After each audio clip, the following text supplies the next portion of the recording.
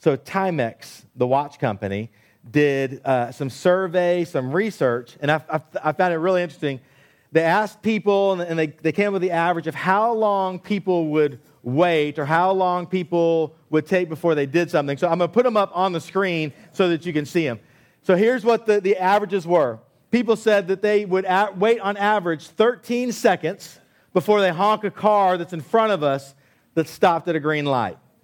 I'm just going to go on the record and say that I'm doing everything I can to bring that average down, because 13 seconds, the light's going to turn red before 13 seconds goes by.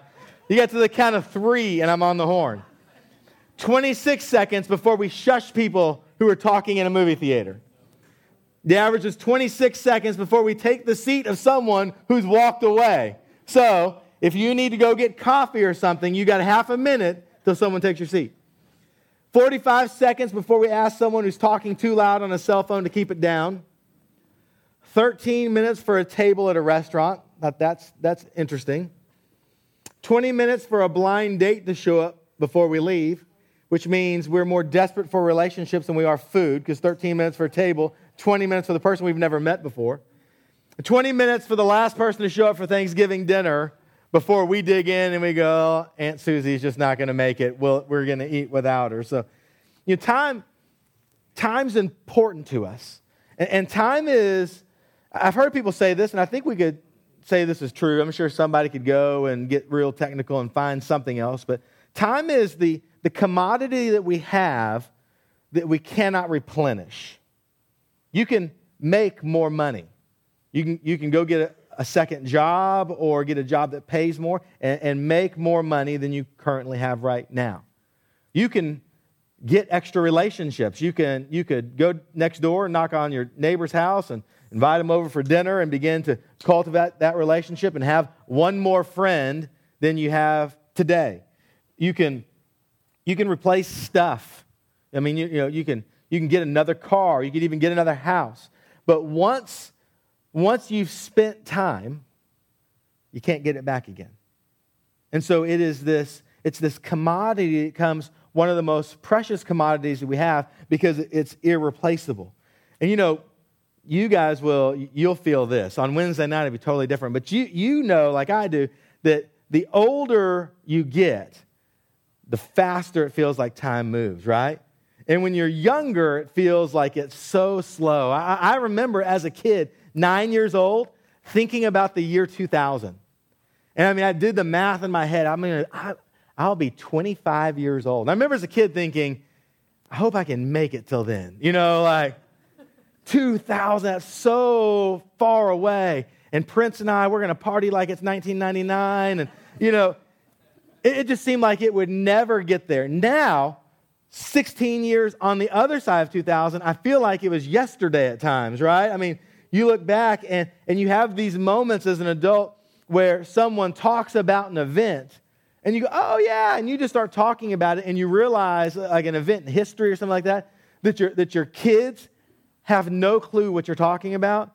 And then you start doing the math and you're like, oh, they weren't even born. It was 10 years before they were born. And it just goes so fast, or feels like it goes so fast when you get to our age, as opposed to a teenager's age where it goes, feels like it goes really slow. And we know it can't be replaced. Excuse me. We know that even some of you, when I was saying it's this commodity you can't replace, some of you had this look on your face like, yeah, I never thought about that. Inherently, we know that, though. We know that these moments that we have now, if we miss them, that we may not get them back. We know, especially at our age, that how quickly it goes. And so because of that, a lot of us, and then we actually do this for our children as well, we fill our calendars up and we fill our time up so that there's no dead space, so that it's all used, because we don't want to waste. We don't want to waste money. We don't want to waste relationships.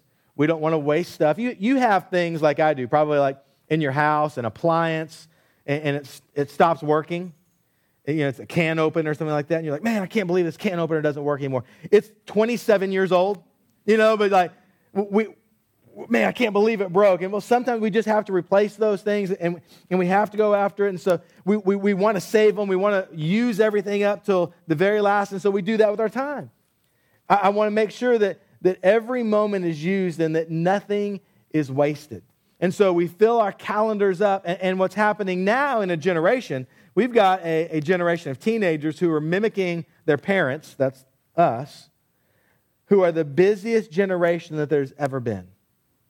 Because anytime we have a moment to say yes to something, if there's a calendar spot for it, or if we can move things on the calendar and shove them around so that we can add another thing in so that we don't waste time or waste an experience, we say yes.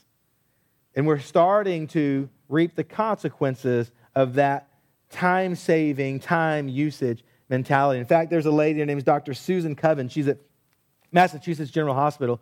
And in 2013, she wrote an article for the Boston Globe, and she said that she is seeing, as a doctor, a new epidemic of symptoms of an illness. And here are the symptoms: fatigue, irritability, insomnia, anxiety, headaches, heartburn, bowel problems, back pain, and weight gain.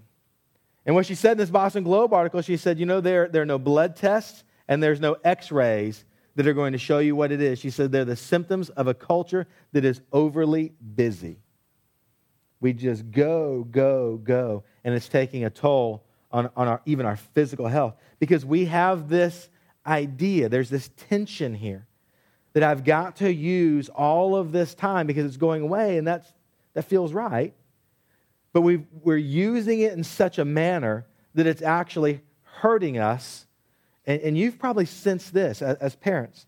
There's times where it's hurting our kids. You sense that at all in your home? No? Yes, some of you? I sense that we've said yes to so many things that we're looking at kids who don't sleep well, who are stressed out, who can't find a great balance and who never have a time to recreate or replenish their soul because we've said yes to everything. There's a leadership principle mixed in there, and it's not just about time, it's about commitments, it's about a lot of things.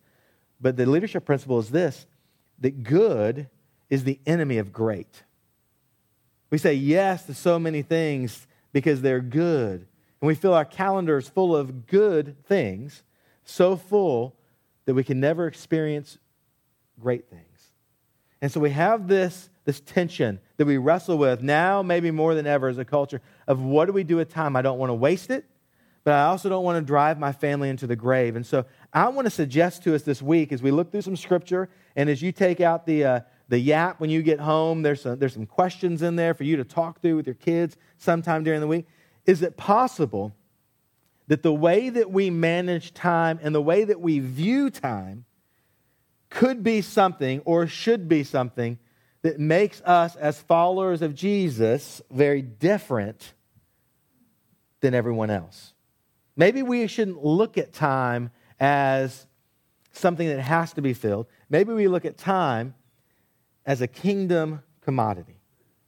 And what I mean by that is maybe we begin to refocus what way we use our time to go, you know what? God has given me this time for a reason, and there's an important reason for it. There's some things that God has put out in front of me that this time is meant to accomplish. I want you to go to Ephesians chapter 5.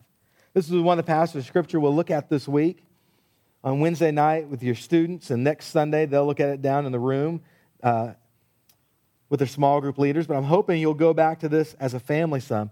So if you read through Ephesians, fantastic letter that the Apostle Paul has written to the church at Ephesus. Now, if you're not familiar with Paul, Paul's written 13 of the 27 books or letters inside the New Testament. He's a power player of the New Testament times. He was a Jewish leader. He was a Pharisee who understood the Jewish law and understood the Old Testament well. And he has this encounter that's recorded in the book of Acts where he meets the risen Jesus face to face and his life is totally transformed. And he ends up becoming this missionary that goes all across the Mediterranean coast, planting churches and telling people about Jesus. And he's a great orator, not necessarily with his words, but with his logic.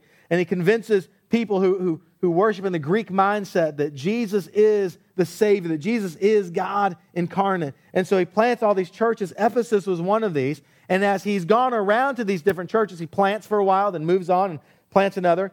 He's written letters that go back to these churches and to the churches in their area to help them deal with issues that they're facing. Can you imagine that? Like a church that has like issues and people all gather together.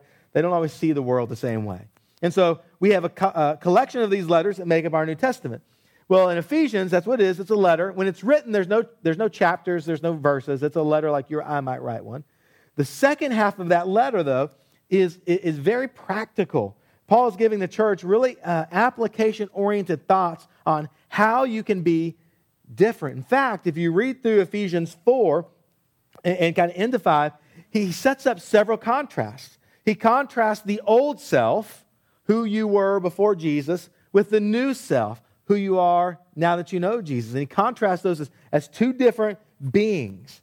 In these next couple of verses in chapter 4 and chapter 5, he contrasts light and darkness. And he encourages believers to be in the light. He gives another contrast. He says, you're to be imitators of God as opposed to imitators of the world. And so he's drawing this very clear line for the readers and for us. Hey, there should be something different. Light and darkness are not the same. Old self and new self are not the same. Imitators of God and imitators of the world are not the same. We're supposed to look different, and he gives them several kind of bullet points almost, if you will. Here's what you can do to be different. And in the midst of those, we find verse 15. Look at it.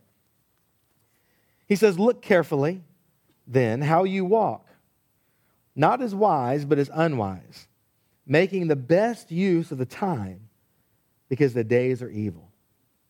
Verse 15 says, look carefully.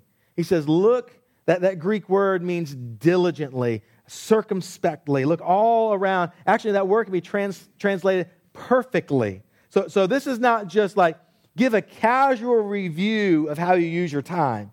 He says, look carefully, be diligent. A couple of years ago, it was about this time of the year, November, December, is when I end up coming into the year, and I have vacation days like the church gives me, and we don't roll them over, so if you don't use them, you lose them. And so usually around October, I'm looking at this list of days. I'm like, I got to use these up. And so I start putting like, okay, I'm just going to be off every Thursday. And then here's some days around Thanksgiving. And then Christmas, kind of the last 2 weeks, I don't come in the office. There's nothing happening anyway. And use up those days. Well, it was end of December, and that the church budget year is coming to a close. And so I have on my computer that our office uses, we keep all of the youth ministry budget on Excel spreadsheet. Every receipt, everything we spend goes into its different budget line items. The church does that, but we keep it for a couple reasons. One, if the financial lady is out and we need to know how much money do we have in this account, can we purchase this for Collide, or can we do this? We can just look at a glance because it's on our computer. But also, you can imagine with the numbers of receipts that a church of our size does, occasionally someone miscodes something and they put it and it goes into the youth ministry budget. And so we want to be able to track and go, well, hey, that's not ours. We didn't buy that. That was something that got miscoded so that things don't get confused. So we're coming into the end of the year, and I've looked to kind of see where we're going to end because I don't want to, get in trouble. And we're like $3,000 in the black. We're doing well. Got like a week left. We're going to finish good. And so not worried about it. But I'm also thinking, I keep this list of things because sometimes people come in at the end of the year, and what they do is they walk in on like December 29th to the church office, and they go, they're looking at end of year giving for taxes, and they go, hey, we want to write a check to the youth ministry for like, X amount of dollars. And what they don't realize is when they hand it like December 29th, it gives me 2 days to use it or it disappears because of the end of the church year. So I'm looking at how much money we have, got some things that I know that we could use, haven't bought, so kind of doing this. And so I call up or send an email up to the financial office here at the church to find out how close my number, like 3,000 in the black, is to the actual number, because that's what my number doesn't count. It's the actual number that counts. So I send an email. I'm like, hey, just check in. What's the youth ministry account at? And she sends an email back and says, negative $4,000. You're $4,000 in the red. I'm like, no.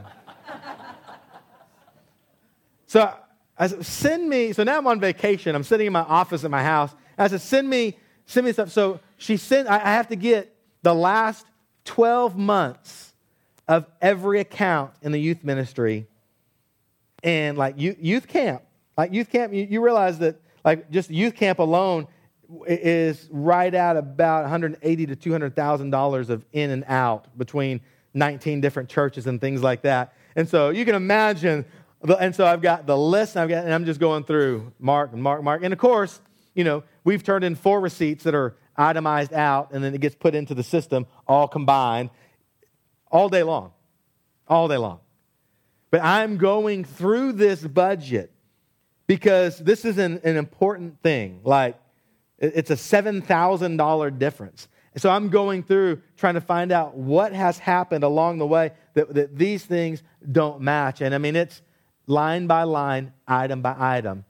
That's what Paul's talking about when he says, look carefully, look perfectly. This matters. This is not like, I think I'm doing okay with my time. He says, look carefully then how you walk, not as unwise, but as wise. He says we need wisdom.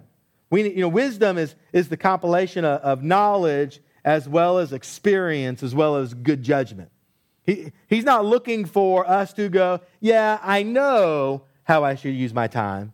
He's saying, take what you know and your experience and make some good judgments about that as you kind of look back at your calendar and you look back at your day and you look back at the last hour of how you use your time so that you will, verse 18, make the best use of it. He says, examine yourself, look at every detail, look at every crevice, and answer this question. Am I using my time as a kingdom commodity? Am I using my time that God has given me to accomplish the things that God has called me to accomplish?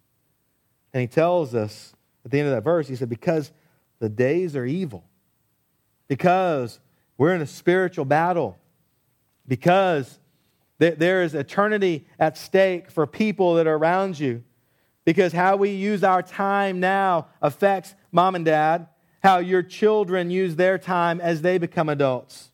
How we use our time now paints a picture to our children, who will paint a picture to our grandchildren, who will paint a picture to our great-grandchildren of what's really important. And so Paul says, be serious about this. Look at your time. Are you using your time as a kingdom commodity? Are you using your time to accomplish the things that God has purposed for you to accomplish? Because the days are evil. He's already given us that picture. There's light and there's dark. There's an old self and there's a new self. These moments, they matter. If you go back, we're not going to flip there, but there's this time in the Gospels where Jesus is talking with his disciples. And even if you're not familiar with the Bible really well, you will probably recognize this moment. The disciples asked Jesus to teach them how to pray, and Jesus gives them what we've coined now the Lord's Prayer. And in that, one of those lines that he gives is, hey, this is how you pray. One of those lines to teach the disciples is to pray, your kingdom come, your God will be done on earth as it is in heaven. The prayer that Jesus had his disciples learn, confess this. We are about bringing the kingdom of God here. God's will and God's purposes and what God's plans are that we will live in one day as a follower of Jesus. We've been given time to use as a commodity for the kingdom to make the kingdom of God become real and embodied here in the here and now. Does that make sense? I mean, so time is not just something that's fleeting. Time is something that's this kingdom commodity that God has given us to take care of. Now, last week, we talked about decision making. And of course, those two go hand in hand as we decide how we use our time. But last week, we talked about kind of what's the difference between me as a follower of Jesus and a neighbor of mine who doesn't follow Jesus. It should be that I see my decision-making process by not asking the foundational question of what is best for me in this decision, but what brings the most glory to God. Well, in that discussion last week, and it's on iTunes, you can download and listen to it if you missed it and you're interested in that. We talked about one of the dangers of that decision-making process is kind of misinterpreting and thinking, you know what? Well, if all of my decisions have to be, well, I'm going to have to sell everything I have and move to Australia to take the gospel to Aborigines and kangaroos and I got to go where the gospel's not. So I'm selling everything. I'm leaving my friends and my family. If God has called you to be a missionary, you better do that. But we saw in that passage of Scripture that Jesus' prayer, when he's making this decision between him and the glory of God, what brings glory to God, you remember what it was? Not my will, but yours, God, be done. And so we talked about that. Some of you, God has purpose for you. His will for your life is to be a teacher. It's to be an accountant. For me, it was to be a youth minister, or is to be a youth minister. And so for me to do something different at this point in my life would not be inside the will of God, would not bring glory to God. But I've got a dad, I've got a father who loves Jesus. He's a leader in his church. He's on every committee that their church can dream up to make. He's a deacon. But his calling that God has called him to do at this stage in his life is to help people with their finances. And so he works with a company and helps people with life insurance and investments and things like that. That's not a holy calling for me and a worldly calling for him. It's a holy calling for him. That's what God has called him to do. And so he uses the time in which he's doing that to make kingdom things happen. Now, sometimes we look at things like what I do, a ministerial role, a missionary, we go, well, that's holy. But as my dad who follows Jesus can sit down in the home with a family and help them get their finances all on track, he might save their marriage. He might save their children's future. And through those conversations, he has the opportunity for them to see Jesus in him. And he has an opportunity to bring glory to God in the conversations that he has as he talks about money and biblical financial principles. You see that? So the danger is, you got to go be a missionary in every decision you make, sell everything you have. The danger here is equally true that we go, okay, well, what you're telling me is every spare second I have, or not even just spare seconds, maybe I should go quit my job, because that's 8 hours a day at the office where I could be out walking through Wolf Ranch sharing the gospel with people. God has called you to do that. Don't let me stand in the way. But I'm not sure God's called you to that. What God has called you to do is to use your time as a kingdom commodity, and you use that kingdom commodity in what his will is for you, what he's called you to do. I want you to flip over. I want you to see this interesting story in John chapter 7. John chapter 7, verse 1. Because I want us to dispel the myth that if you're not in church 24 hours a day, 7 days a week, if you're not out at Wolf Ranch passing out tracts after the service today, that you're outside the will of God. Being inside the will of God and using your time for what he's purposed you to do is where you want to be. But look at this. I found it interesting. Verse 1 of chapter 7. After this, Jesus went about in Galilee. He would not go into Judea because the Jews were seeking to kill him. Now we know when we fast forward to the end of John, the end of the Gospels, the Jews are going to kill him. That was part of God's plan, Jesus to be crucified. This is already happening in chapter 7. Now the Jews' Feast of the Booth was at hand. It's a religious festival that everybody goes and does. The good Jews do. So his brothers said to him, leave here and go to Judea, remember where people want to kill you, that your disciples also may see the works you are doing. For no one works in secret if he seeks to be known openly. If you do these things, show yourself to the world. For not even his brothers believed in him at that time. Verse 6, and Jesus said to them, my time has not yet come, but your time is always here. The world cannot hate you, but it hates me because I testify about it that its works are evil. Now look at this. You go up to the feast. You go up to the church house. You go up to the religious festival. I am not going up to this feast, for my time has not yet fully come. And after saying this, he remained in Galilee. Jesus skipped church. Now, we know, because when we read other passages of Scripture, we see multiple times that Jesus was in the synagogue, church, as was his custom, as was his habit.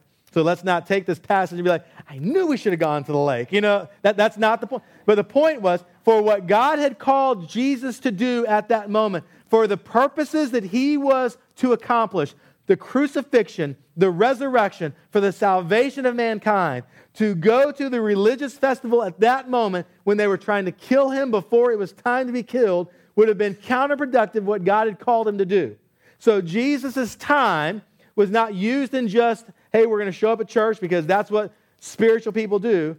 His time was used to accomplish the purposes that God gave him to accomplish. Should you be in church? Absolutely. And I'm not saying that as a pastor. I'm saying that as what research says will be the effect on your children and grandchildren. So absolutely. But it's not about, okay, Lord, I've got to use every moment of spare time to go find some spiritual thing that I need to do so I can check a spiritual box. It's, God, what have you called me to do? And in what I'm doing, how do I leverage my time as a kingdom of commodity to bring the kingdom of God here? We got a teenage girl in our youth ministry, fantastic young lady, plays volleyball. And we were talking, we got this high school mission trip coming up where in spring break we're going to be headed out to Tracy, California to work with a church there and to reach several neighborhoods in that community with the gospel. And so I was talking to this girl, she's one of our high school girls, and I said, hey, she's kind of new, kind of getting plugged in, and just Lord's doing some good stuff in her life. I said, hey, are you considering going? And she said, man, I really want to go, but I've got a volleyball tournament out of state. And she was just the same week, and man, I really wanted to go. And you could sense in the conversation, this is about a 60-second conversation, you could sense kind of the air going out of her sails because here's what she's feeling. I've got volleyball that I've committed to, and I can't use my time for kingdom purposes. So here was the conversation we had in 60 seconds that changed the entire, you could tell in her tone and in the way she was thinking. And I said, well, it sounds like to me that God has called you to Indiana, as the state where she was going to be at, on a mission trip for spring break to students who play volleyball. I said, man, you got a great opportunity there to share the gospel with a team, to let them see you, and to be intentional about it. I said, but you can't just go play volleyball. You've got to leverage that time that you have. Like some of us are going to leverage our time for spring break in a very easy way to leverage for the gospel in 40 hours, a week easily. And Tracy, but you're going to have some hours, some time that you can use as a kingdom commodity. I didn't use that terminology because we weren't using it then, but you can use this time for the gospel on your Indiana mission trip through volleyball. And all of a sudden, it was like the switch flipped. And she was like, you're right. And all of a sudden, she's getting excited. And she's like, yeah, I can do that. I'm like, yeah, if you need help to thinking through that, let me know. Let's talk through that. But that's what it's not about, I've got to quit. Sometimes you may need to say to a volleyball coach, listen, enough is enough. You're taking way more time out of my life than is healthy for me. That's a whole other conversation. But there's also times where we go, I'm going to leverage this time because it's been given to me as a kingdom commodity and make the kingdom of God, the kingdom of heaven, come here. And that's what we as parents have to help our kids understand and do. And for us, how we have to figure out how to use our time in that way. So I'm going to give you a couple of ideas to think through. And you're going to have some time to talk this morning, believe it or not. If you're a new believer, you're a younger believer. And again, I'm not talking about age. You might have even made a decision to follow Jesus when you're in second grade and you're 45 now, but you're still a young believer. Okay, I don't know where you're at. That's between you and the Lord. Here's an application for you. Talking about leveraging time, figuring out, you just start with some baby steps and intentionally set some time every day where you get into the Word of God. Every day. Now, if you're a new believer, you open up this Bible, and sometimes it's difficult. I've been following up on people. I've got to have a conversation with some of you guys too, just checking with everybody that made that decision in May to read the Bible all the way through, because I'm trying to see if people need some helps to boost. And so I had this Bible reading conversation a lot of the last couple of weeks, and one girl said, man, I was doing great. So I was really doing good, and I knew it, and then I hit Leviticus. I was like, yeah, that's a page turner, isn't it? That's a 14-year-old kid reading through Leviticus, trying to figure out what it means for their life, is like trying to understand how a black hole works. On the table back there, and we have it out every Wednesday night. In fact, I'm going to put them in seats on Wednesday night. We print off these devotionals. In 10 or 15 minutes during a day, you can open up to a date, read a passage, read a chapter out of the Bible, and then somebody is going to write for you kind of, here's what it means and here's what you can do to make the Bible make sense if it doesn't make sense to you. We put them out for free. They're out there. They're back there right now. They're photocopied. Put them out for students. If you're a new believer, a young believer, time, leverage it. You've got to be intentional about it and go, you know what, I'm going to carve out 15 minutes before I go to bed. I'm going to get up 15 minutes early. I'm going to find some time in my schedule where I'm going to get into the Word on a daily basis. and, because these are basic spiritual disciplines, and I'm going to be intentional with my time to leverage it for kingdom purposes, and I'm going to spend some time praying. Now, when I was a kid, will you put up this Acts thing? I'm going to hit it real quick. When I was a kid, our youth minister and stuff used to teach us this. Ryan, will you hit that next slide? Is there not one that has the ACTS? Yeah, okay. So, if you go, man, I don't know how to pray. Here's what they taught us, big words. But as a teenager, I can remember Acts. Adoration, confession, thanksgiving, supplication. In the Word, new believer, young believer, and then spending some time adoring God, just telling God who He is. God, you are great. It might be 30 seconds. God, you're awesome. God, you've been provider for my family. And then confession. Spend some time going, Lord, here's where my life has gone off track. And if you're having a hard time thinking of that, what do I confess? You just pray this prayer. Lord, I want to confess to you. Would you remind me of the things where I've been disobedient to you? And then sit back and watch. It's amazing. T, thanksgiving, different than adoration. Adoration is telling God who He is. Thanksgiving is thanking God for what He's done. God, you are holy. God, you are perfect. God, you are the giver of all good things. God, I thank you for my family. I thank you for my job. I thank you that the weather is nice today. I thank you that I have a church. You could go on and on. And then supplication is a word that we had to use so that we had acts. It just means praying for other people. But acts doesn't work. So you can't have praying for other people. Supplication means I'm praying for myself and I'm praying for others. That we do good at that, right? We have a limitless list of what we want to ask God for. If you're a young believer, get into the Word, get into prayer. I had a picture of Jason Witten up there. I was at a church at a kind of, wasn't an interview. It was we went as a staff up to a church up in the Metroplex to kind of talk to them about, this was years ago, about a type of worship service they were doing. And so we're sitting in this like greeting room up in the Metroplex, and we're waiting on their staff to get there. They're going to greet us, and we're going to meet them, talk, tour some stuff, go eat dinner. And somebody's with me, and they go, Jason Witten just walked by. This is Saturday. And I went, no. And so I walk out into the hallway, and I look down. Jason Witten is a ginormous man.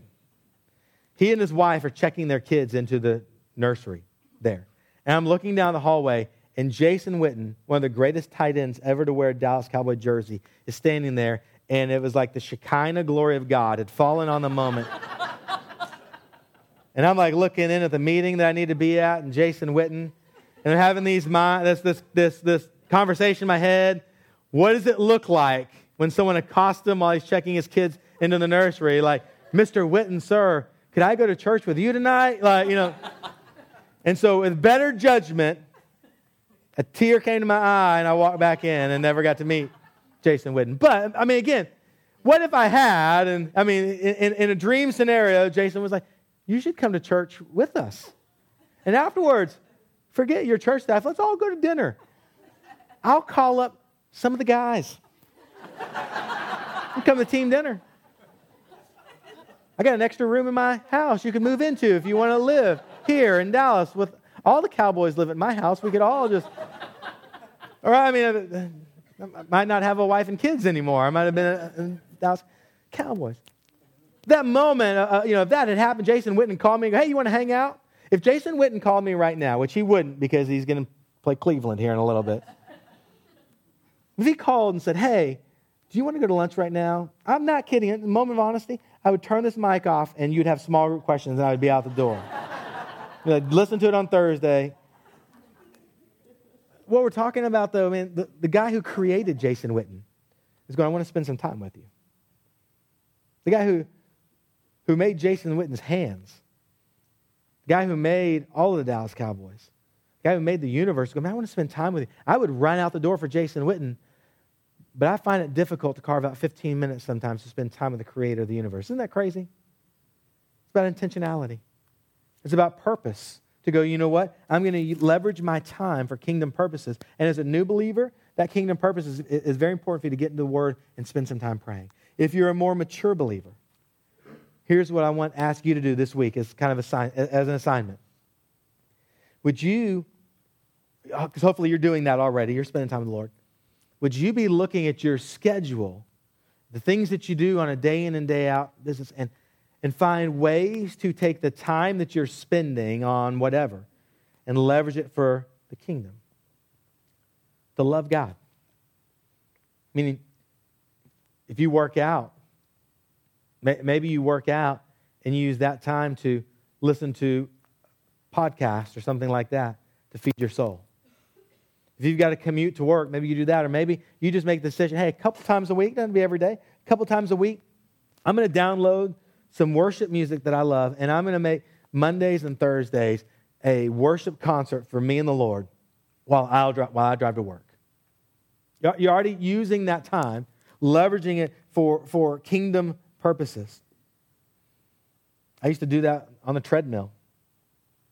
Put in a podcast and listen to somebody teach the word while it was that or watch HGTV with no sound. Those are my, made so much more sense to leverage that time for kingdom purpose. Things that you're already doing. To love people. When you're driving your kids somewhere and you're sitting, waiting for them to come out of the friend's house, you're waiting for them to come out of practice. What if you just used your phone to leverage that time to encourage people? And you pray for somebody and you send them a text that, hey, I just want you to know I prayed for you. You're already there. You're just leveraging the time for kingdom purposes.